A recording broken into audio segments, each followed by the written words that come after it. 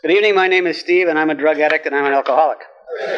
And my topic tonight is that this is a disease that doesn't just affect the person who has it. And it affects everyone around us, and not just the victims, not just the people driving who we drive into head on, not just the people we injure in our alcoholic blackouts or our drug-induced states. It affects the people who are closest to us most of all. Your families, your relatives, your extended families, the people you work with, everyone who comes in contact with you, especially when you're practicing, is affected by the disease. If we think of alcoholism as a disease, we can think of the ways that it could spread. And one way that it could spread is to jump from mind to mind. Father or mother to children or to other members in the extended family. How so? Because an alcoholic, when you're practicing, what are you teaching to those around you? You're teaching self-centeredness, you're teaching resentment, and you're teaching fear. Because we're filled with resentments, we're filled with fears, we're filled with disappointments, and we're concerned just about ourselves. How do you treat your children when you're practicing? Are you ignoring their requests for help?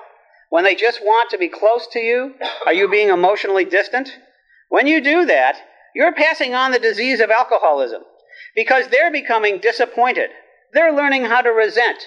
They're learning how to fear to deal with other people. Instead, when we come to recovery and we do our first step and we really look at how we affect those around us, what we usually find out is that our relationships are unhealthy. We usually find out that we haven't been fair or honest in our dealings with others. What has this done to their thoughts? Do they look at us and somehow feel, hey, it gets by for this guy. He shows up to work every day. Boy, he hasn't been fired yet. Maybe I'll have a couple extra drinks at lunch. In this matter, affecting the others, we spread our disease. On the other hand, when we come into the program and we start to do the steps and we clean up our own lives, we can fight the disease. We can teach each other's self-confidence, and we can teach others empathy. We can have others be proud of us instead of resenting us. We can teach our children how to be confident instead of being fearful. There are programs for those who are around alcoholics. Al-Anon and Alateen have extensive programs that have helped thousands, indeed millions of people with the side effects of alcoholism. And the way that they do that is that they have the people in Al-Anon and Alateen, they work the steps themselves because the steps are the best defense against the disease we all share. Thank you very much.